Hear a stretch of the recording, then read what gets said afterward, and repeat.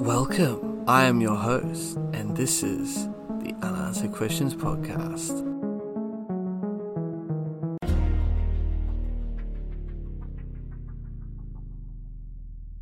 Hello everyone, and welcome to another episode of my new podcast, Unanswered Questions, where every week we will endeavour to discuss a mysterious unsolved case that has many lingering unanswered questions. So I hope you enjoy, and as always, leave me some feedback on what you think about the show, and rate it as well. Now on to the show. This week we'll be talking about the disappearance of Jimmy Hoffa. So James Riddle Hoffa, known as Jimmy Hoffa, was an American labour union leader who served as the president of the International Brotherhood of Teamsters, IBT, from 1957 until 1971. From an early age, Hoffa was a union activist, and he became an important regional figure with the IBT by his mid-20s. By 1952, he was the national vice president of the IBT, and between 1957 and 1971, he was its general president. He secured the first national agreement for Teamsters rates in 1964 with the National Master Freight Agreement. He played a major role in the growth and the development of the union, which eventually became the largest by membership in the United States, with over 2.3 million members at its peak during his terms as its leader.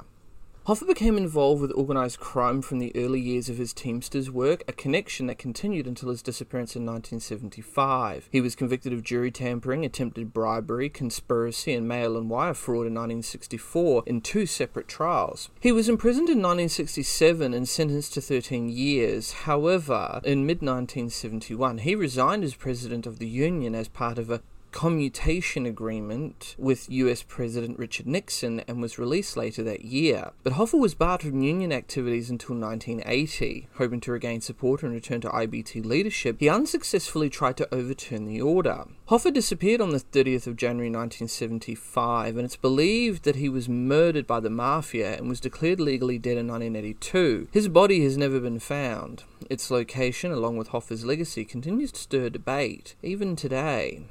Now we're going to get into his early life and family. So, Hoffa was born in Brazil, Indiana on the 14th of February 1913 to John and Viola Nee Riddle Hoffa. His father, who was of German descent from what is now referred to as the Pennsylvania Dutch, died in 1920 from lung disease when Hoffa was only 7 years old. His mother was of Irish ancestry, and the family moved to Detroit in 1924, where Hoffa was raised and lived for the rest of his life. He left school at the age of 14 and began working in full-time manual labour jobs to help support his family.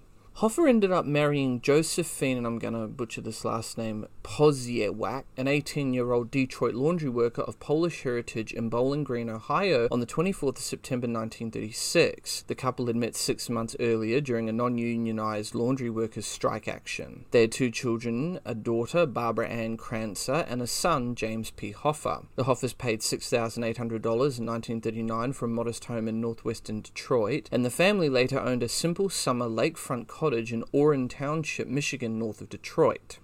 Now we're going to get into his early union activities and the growth of the Teamsters Union. So, Hoffa began union organisational work at the grassroots level as a teenager through his job with a grocery chain, which paid substandard wages and offered poor working conditions with minimal job security. The workers were displeased with that situation and tried to organise a union to better their lot. Although Hoffa was young, his courage and approachability in that role impressed fellow workers, and he rose to a leadership position. By 1932, after refusing to work for an abusive shift foreman, Hoffa left the grocery chain partly because of his union activities. He was then invited to become an organizer with a local 299 of the Teamsters in Detroit.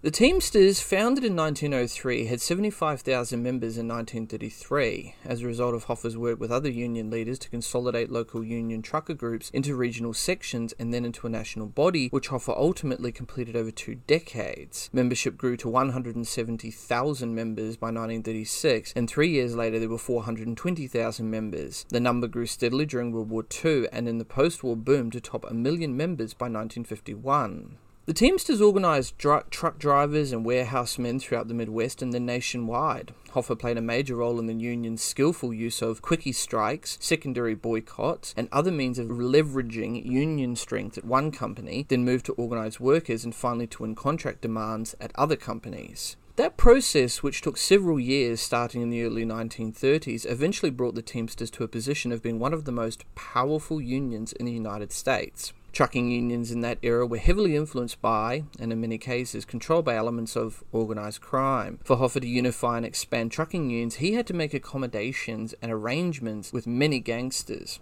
Beginning in the Detroit area, organized crime influence on the IBT increased as the union itself grew. To give an example of how powerful unions were, Michael Franzese, a well-known mafia mob boss, talked about how the unions ran everything back when the mafia was at the height of their power. Well, you also, in the book, talked about how the unions, as an example of how the government is becoming a mafia democracy. Mm-hmm. Now, were you yourself involved in the unions during your heyday? Yes.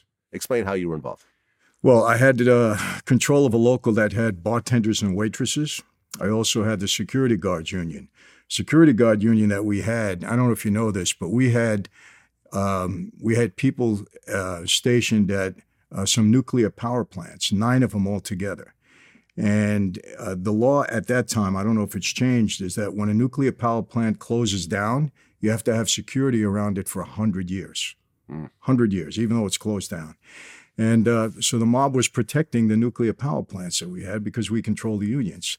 You know, waitresses and bartenders, I had control of those unions because, we installed the delegates in there. We installed the president of the union. And basically, we used it as a tool. You know, you go into a restaurant, hey, you want the union? No? Okay, we're going to pick it, and so on and so forth. Otherwise, you can pay us $25,000 every Christmas. We'll leave you alone.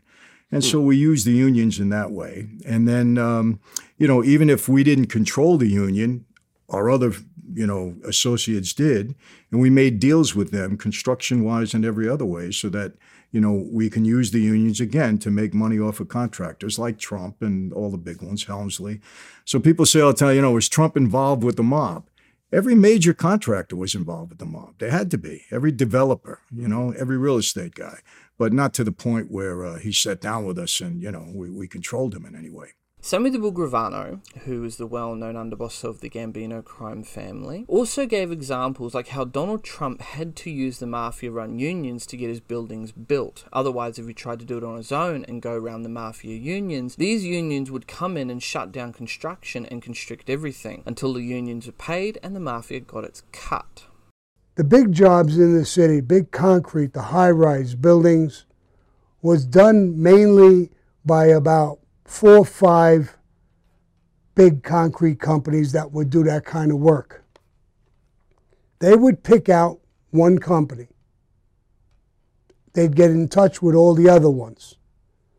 They would tell him, it's your turn, you do the job, whatever the normal bid is, raise it up so that you can make more money, put that 2% in so you can give that to us.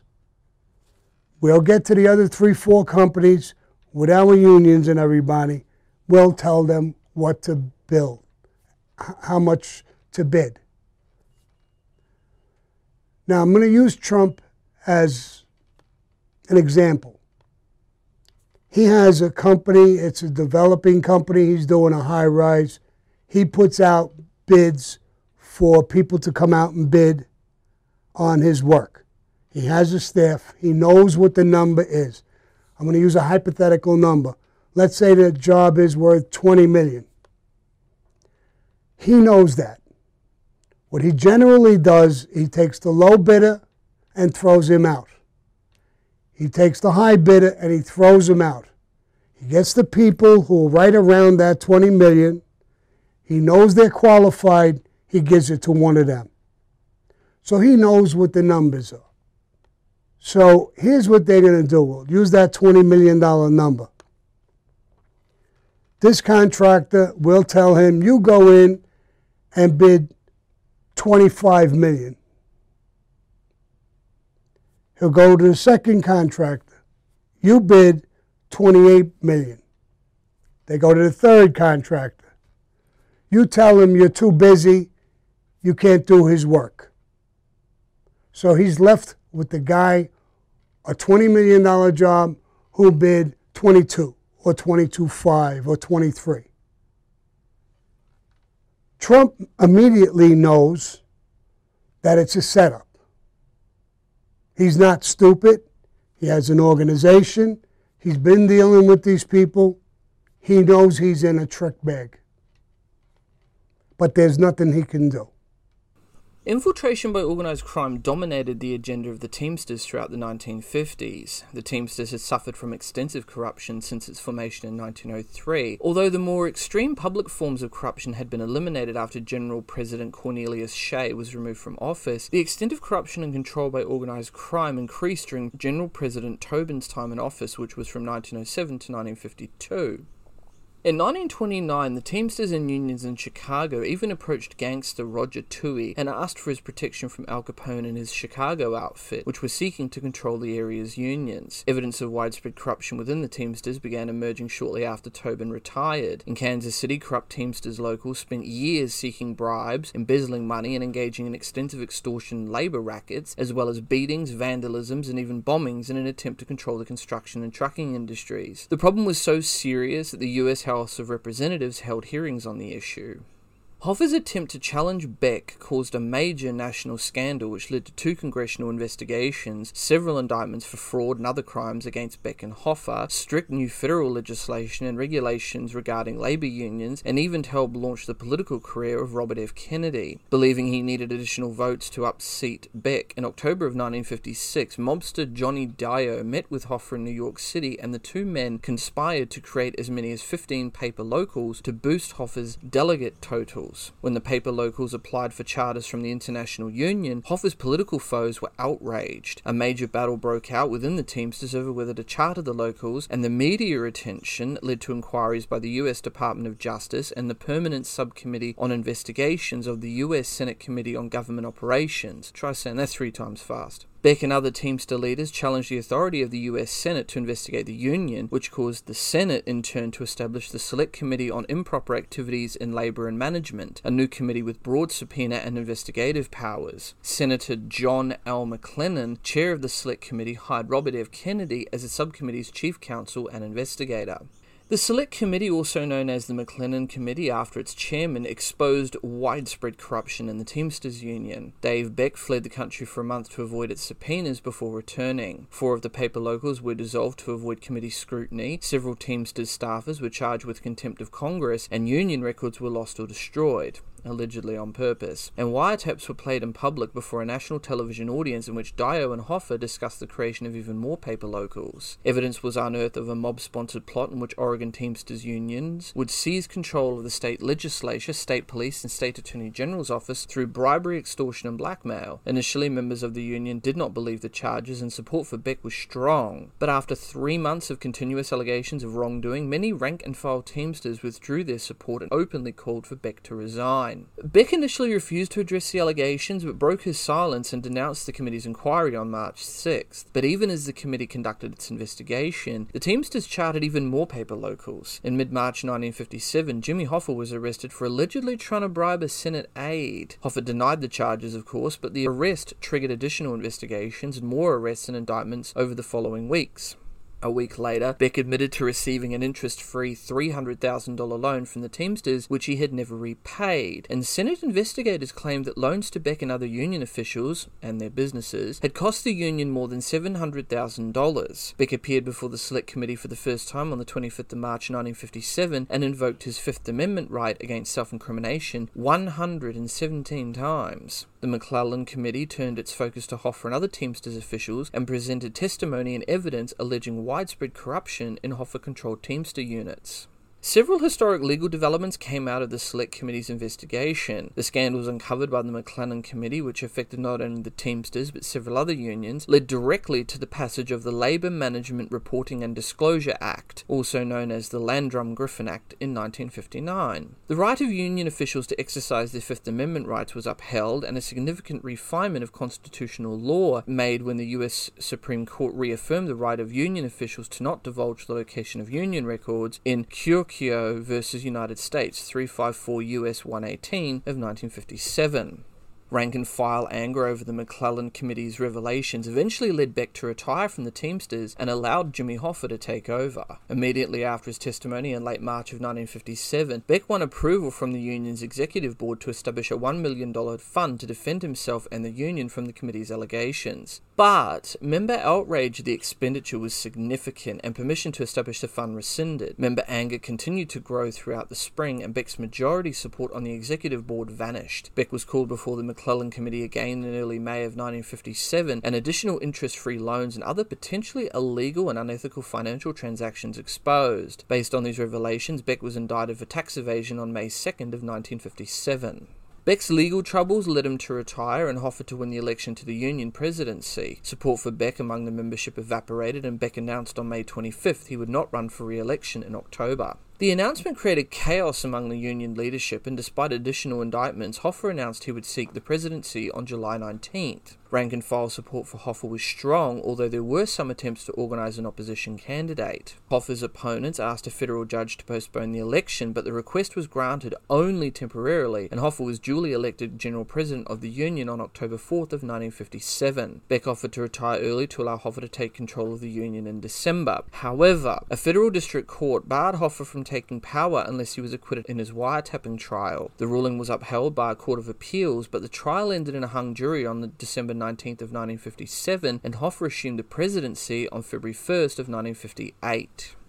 The worsening corruption scandal led the AFL-CIO to eject the Teamsters. AFL-CIO President George Meany worried that corruption scandals plaguing a number of unions at the time might lead to harsh regulation of unions or even the withdrawal of federal labour law protection, began an anti-corruption drive in April of 1956. New rules were enacted by the Labour Federation's Executive Council that provided for the removal of vice presidents engaged in corruption, as well as the ejection of unions considered corrupt. The McClellan Committee's investigation only worsened the dispute between the AFL-CIO and the Teamsters. In January 1957, the AFL-CIO proposed a new rule which would bar officers of the Federation from continuing to hold office if they exercised their Fifth Amendment rights in a corruption investigation. Beck opposed the new rule, but the Ethical Practices Committee of AFL-CIO instituted the rule on January 31st of 1957. The Teamsters were given 90 days to reform, but Beck retaliated by promising more raids on AFL-CIO member unions if the union was ousted. Beck's opposition prompted a successful move by Meany to remove Beck from AFL-CIO Executive Council on grounds of corruption. After extensive hearings and appeals which lasted from July to September of 1957, the AFL-CIO voted on September 25th of 1957 to eject the Teamsters if the union did not institute reforms within 30 days. Beck refused to institute any reforms, and the election of Jimmy Hoffa, whom the AFL-CIO considered just as corrupt as Beck, led the Labour Federation to suspend the Teamsters Union on October 24th of 1957. Meany offered to keep the Teamsters within the AFL-CIO if Hoffa resigned as president, but Hoffa refused, and the formal expulsion occurred on December 6th of 1957. The Teamsters were not, however, the only corrupt union in the AFL-CIO by any means. Another was the International Longshoremen's Association, ILA, which represented stevedores in most East Coast ports. The Teamsters had long desired to bring all shipping and transportation workers into the union so that no product could be moved anywhere in the US without it being touched by Teamsters' hands. As the ILA came under increasing attack for permitting corruption in its locals, President Beck sought to bring the ILA into the Teamsters. The AFL ousted the ILA in September of 1953 and formed the International Brotherhood of Longshoremen, AFL, IBL-AFL, to represent longshoremen on the Great Lakes and East Coast. The Teamsters planned to raid the expelled union and may have even hoped to seize control of the IBL-AFL. Beck undertook a campaign to bring the ILA back into the AFL in early 1955, but the election of mob associate Anthony Tough Tony Anastasio, sorry if I pronounced that wrong, as an ILA vice president forced Beck to end the effort. But even as Beck backed away from any ILA deal, Jimmy Hoffa secretly negotiated a major package of financial and staff aid to the ILA and then went public with the deal, forcing Beck to accept it as a fait accompli or risk embarrassing Hoffa. The AFL-CIO threatened to expel the Teamsters if it aided the ILA. Beck fought Hoffa over the ILA aid package and won, withdrawing the offer to the ILA in the spring of 1956.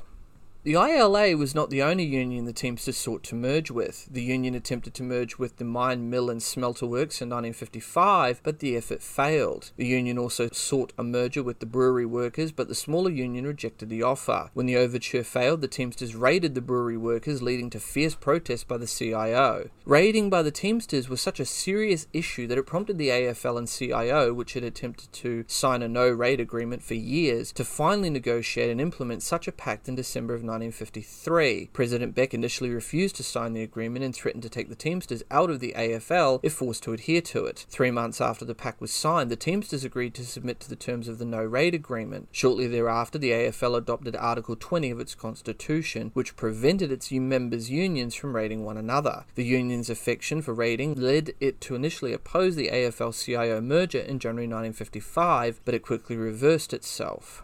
Now we come to the rise, fall, and the disappearance of Jimmy Hoffa. So, Hoffa achieved his goal of unifying all freight drivers under a single collective bargaining agreement, the National Master Freight Agreement, in 1964. Hoffa used the grievance procedures of the agreement, which authorized selective strike against particular employers to police the agreement, or, if Hoffa thought that it served the union's interest, to drive marginal employers out of the industry. The union won substantial gains for its members, fostering a nostalgic image of the Hoffa era as the golden age for Teamsters drivers. Hoffa also succeeded where Tobin had failed, concentrating power at the international level, dominating the conferences which Beck and Dobbs had helped build.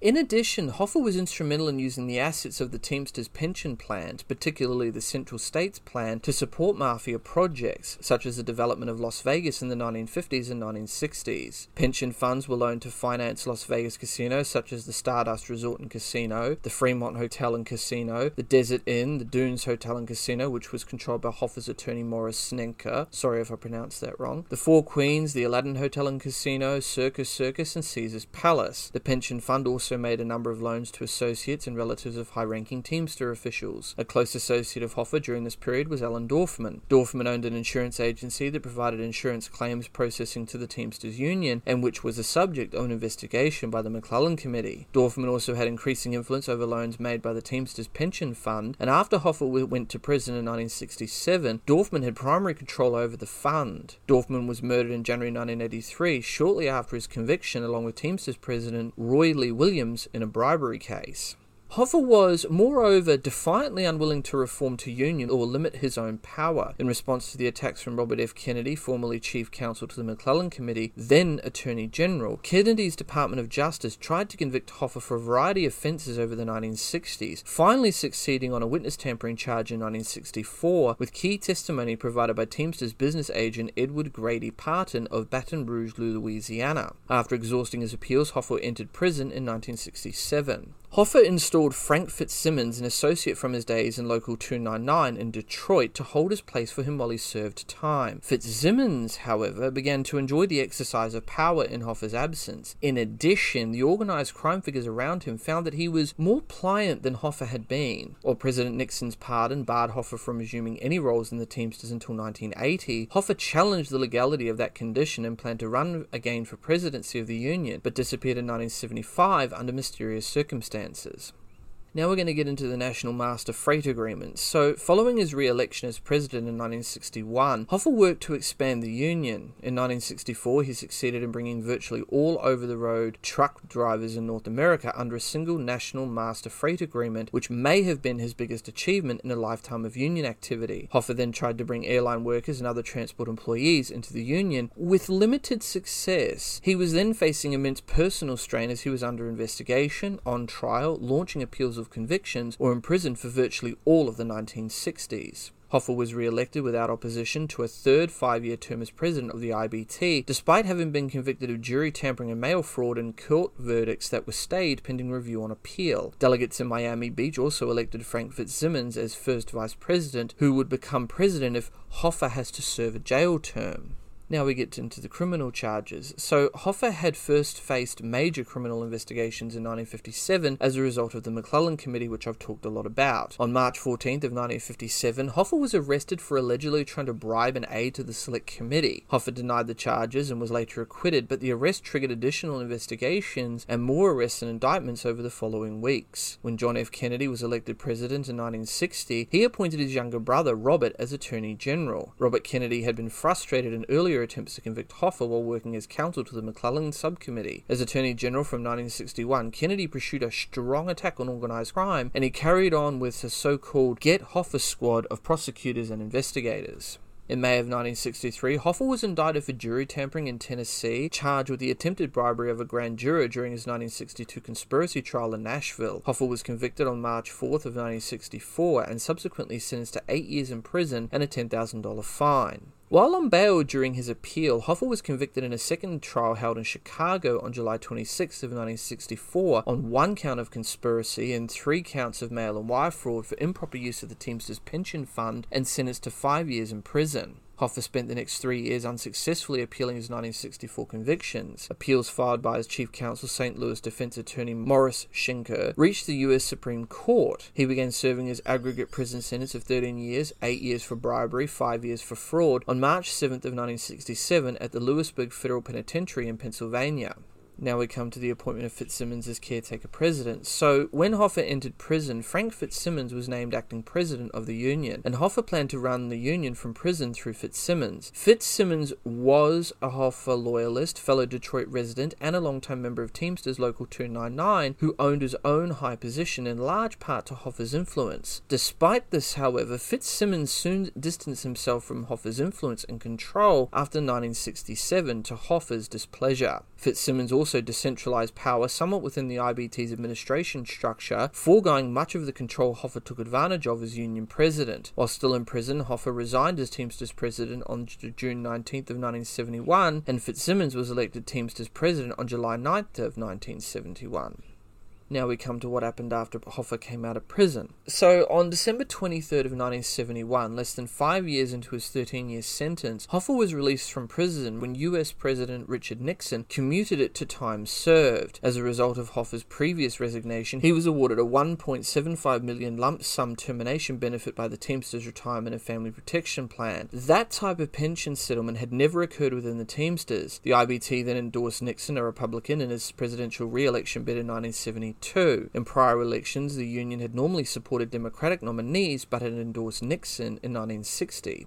Hoffa regained his freedom, but the commutation from Nixon did not allow Hoffa to engage in direct or indirect management of any labor organization until March 6th of 1980. Hoffa contended that he had never agreed to that condition, and Hoffa accused senior Nixon administration figures, including Attorney General John N. Mitchell and White House Special Counsel Charles Colson, of depriving him of his rights by imposing that condition. It was suspected that the condition had been imposed upon Hoffa because of requests from the Teamsters leadership, but that was denied by Fitzsimmons. By 1973, Hoffa was planning to seize the presidency of the Teamsters again.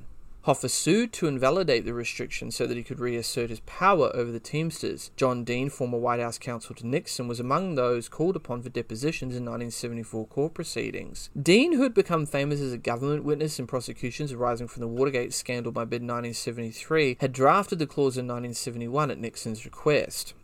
Hoffa ultimately lost his court battle, since the court ruled that Nixon had acted within his powers by imposing the restriction, as it had been based on Hoffa's misconduct while he was serving as a Teamsters official. Hoffa faced immense resistance to his re-establishment of power from many corners and had lost much of his earlier support, even in the Detroit area. As a result, he intended to begin his comeback at the local level with Local 299 in Detroit, where he retained some influence. In 1975, Hoffa was working on an autobiography, Hoffa, The Real Story, which was published a few months after his disappearance. He had earlier published a book titled The Trials of Jimmy Hoffa, released in 1970. Now we get into the disappearance of Hoffa. So, Hoffa's plans to regain the leadership of the Union were met with opposition from several members of the Mafia. One of them was Anthony Provenanzo, who had been a Teamsters local leader in New Jersey and a national vice president of the Union during Hoffa's second term as its president. Provenanzo had once been a friend of Hoffa's, but became an enemy after a reported feud, where both were in federal prison at Lewisburg, Pennsylvania in the 1960s. In 1973 and 74, Hoffa asked him for his support to regain his former position, but Provenanzo refused and threatened Hoffa by reportedly saying he would pull out his guts and kidnap his grandchildren. Provenanzo was a capo regime in the New York City Genovese crime family. At least 2 of Provenanzo's Union opponents had been murdered, and others who had spoken out against him had been assaulted.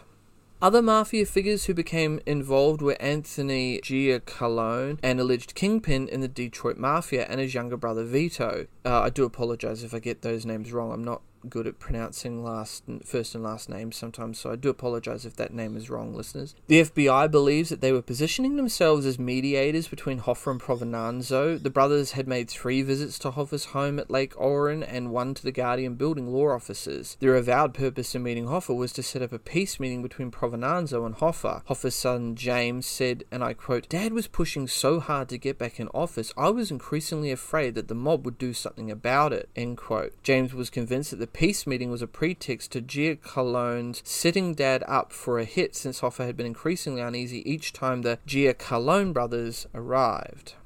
So, as it's been well recorded, Hoffa disappeared on July 30th of 1975 after he had gone out to the meeting with Provenanzo and Giacalone. The meeting was due to take place at 2 p.m. at Macca's Red Fox restaurant in Bloomfield Township, a Detroit suburb. The place was known to Hoffa as it had been the site of the wedding reception of his son James. Hoffa wrote Giacalone's initials at the time and location of the meeting in his office calendar. TG 2 p.m. Red Fox, he wrote, end quote.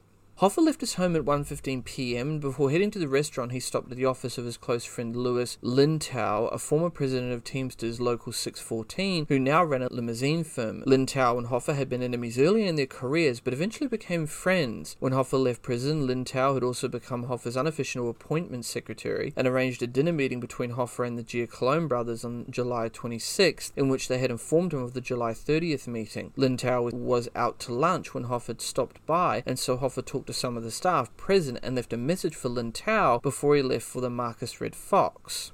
Between 2:15 and 2:30, an annoyed Hoffa called his wife from a payphone on a post in front of Damon Hardware directly behind the Marcus Red Fox and complained that Giacalone had not shown up and that he had been stood up. His wife told him she had not heard from anyone. He told her he'd be home at 4 p.m. to grill steaks for dinner. Several witnesses saw Hoffa standing by his car and pacing the restaurant's parking lot. 2 men saw Hoffa, recognized him and stopped to chat with him briefly and to shake his hand. Hoffa also made a call to Lintow in which he again complained that the men were late. Lintow gave the time as 3:30 p.m, but the FBI suspected that it was earlier based on the timing of other phone calls from Lintow's office from around that time. The FBI estimates that Hoffa left the location without a struggle around 2:45 to 2:50 p.m. One witness reported seeing Hoffa in the back of a maroon Lincoln or Mercury car with 3 other people.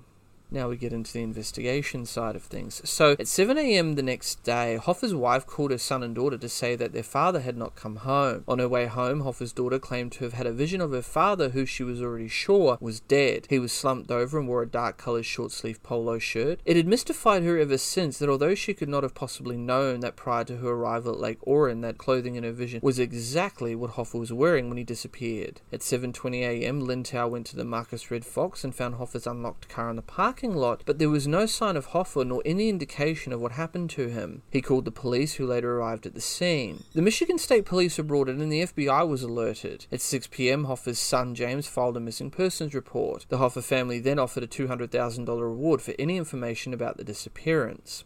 The primary piece of physical evidence obtained in the investigation was a maroon 1975 Mercury Marquis Brougham, which belonged to Anthony Giacalone's son Joseph. The car had been borrowed earlier that day by Charles Chucky O'Brien to deliver fish. O'Brien was Hoffa's foster son, although relations between them had soured in the years preceding Hoffa's disappearance. Investigators and Hoffa's family suspected that O'Brien had a role in Hoffa's disappearance. On August 21st, police dogs identified Hoffa's scent in the car. Giacalone and Provenanzo, who denied having scheduled a meeting with Hoffa, were found to not have been near the restaurant that afternoon. Provenanzo told investigators that he was playing cards with Stefan Andretta, Thomas Andretta's brother, in Union City, New Jersey that day that Hoffa disappeared. Despite extensive surveillance and bugging, investigators found that the mafia members whom they thought were involved were generally unwilling to talk about Hoffa's disappearance, even in private. On December 4th of 1975, a federal investigator in Detroit said in court presided by James Paul Churchill that a witness had identified 3 New Jersey men as having participated in the abduction and murder of James R. Hoffa. The 3 men were close associates of Provenanzo, that being Thomas Andretta, Salvatore Briguglio, and his brother Gabriele Briguglio. I do apologize if I get these names wrong. Sorry about that. Later in 1975, Michigan Attorney General Frank J. Kelly went to Waterford Township to supervise an unsuccessful digging expedition for Hoffa. After years of investigation involving numerous law enforcement agencies, including the FBI, officials have not reached a definite conclusion as to Hoffa's fate and who was involved. Hoffa's wife Josephine died on September 12th of 1980 and is interred at Whitechapel Memorial Cemetery in Troy, Michigan. On December 9th of 1982, Hoffa was declared legally dead as of July 30th, 1982 by Oakland County, Michigan probate judge Norman R. Bernard. In 1989, Kenneth Walton, the agent in charge of the FBI's Detroit office, told the Detroit News that he knew what had happened to Hoffa. Quote, "I'm comfortable I know who did it, but it's never going to be prosecuted because we would have to divulge informants, confidential sources." End quote. In 2001, the FBI matched DNA from Hoffa's hair taken from a brush with a strand of hair found in Joseph Giacalone's car, but it is possible that Hoffa had travelled in the car on a different day. On June 16th of 2006, the Detroit Free Press published the entire Hoffa's memo, a 56-page report prepared by the FBI for a January 1976 debriefing on the case at the FBI headquarters in Washington. Although not claiming conclusively to establish the specifics of a disappearance, the memo records a belief that Hoffa was murdered at the behest of organized crime figures who regarded his efforts to regain power in the Teamsters as a threat to their control of the union's pension fund. As of 2021, digs are still periodically conducted in the Detroit area in search of Hoffa's body, but a common theory among experts is that the body was cremated. Now we come to all the various claims and developments. So, there was a wide agreement amongst crime historians and investigators that Hoffa was murdered on the order of his enemies in the Mafia. However, key details remain either unknown or unprovable, and this has ensured that no individual has ever been charged in relation to this case. In discussing potential motives, both the 1976 Hoffa's memo and scholarship prior to its release focus on Mafia opposition to Hoffa's plans to regain the Teamsters' leadership and the threat Hoffa posed to the Mafia's control over the union's pension fund. The Hoffa's memo noted that Provenanzo was not senior enough to order a Mafia hit, though it did not rule out the possibility that his or someone else's personal vendetta against Hoffa was a motive. Scott Bernstein, a crime historian and journalist, argued in 2019 that Provenanzo's role in the entire case was limited to acting as a lure. Dan Moldier mentioned the possibility that Hoffa had retaliated against his Mafia opponents by cooperating with investigators against them. The Hoffa's memo includes this as a possible motivation. Vincent Piersanti, the state government's former chief investigator into the Hoffa case, doubted that Hoffa could have seriously threatened the Mafia in this way, as any incriminating information he knew either would have incriminated himself or concerned crimes that were outside of the statute of limitations. Piersanti suggested that the killing was accidental and that the men who were sent to meet Hoffa were only meant to be insultingly low-level messengers. He argued that Hoffa had no realistic prospects for a comeback, that the disappearance did not share the usual characteristics of a Mafia hit, and that it risked encouraging action against organized crime, as indeed happened. This theory did not gain wide acceptance among criminologists. In his 1991 book Hoffa, Arthur A. Sloan said that the most common theory of FBI investigators was that Ruffle Buffalino was the mob boss who ordered the murder, and Salvatore Sally Bugs Bruguglio, his brother Gabriele Bruguglio, and Thomas Andretta and Charles Chucky O'Brien were the men who lured Hoffa away from the restaurant. The theory is that O'Brien was used as an unwitting dupe to lure Hoffa away because Hoffa was suspicious of Provenanzo and would not have entered the car unless there was a familiar figure present. Keith Cobort, a former US prosecuting attorney who has since suggested that O'Brien would have been considered too unreliable to be entrusted with a role in such a high-profile murder. He instead suggested that Vito Billy Giacalone was the familiar figure. The location of the murder is also unknown, but any violence in the restaurant parking lot would have easily attracted witnesses. Therefore, the Hoffa's memo suspects Hoffa was lured away to a separate murder location. James Buccatalio, a professor of criminology and criminal justice at Northern Arizona University, suggested in 2017 that it was likely that Hoffa was murdered 1 mile away from the restaurant at the house of Carlo Licata, the son of the mobster Nick Licata. Sloan listed a local waste incinerator and a landfill in Jersey City as the possible locations where the body was taken. The latter is also supported by Dan Moldier.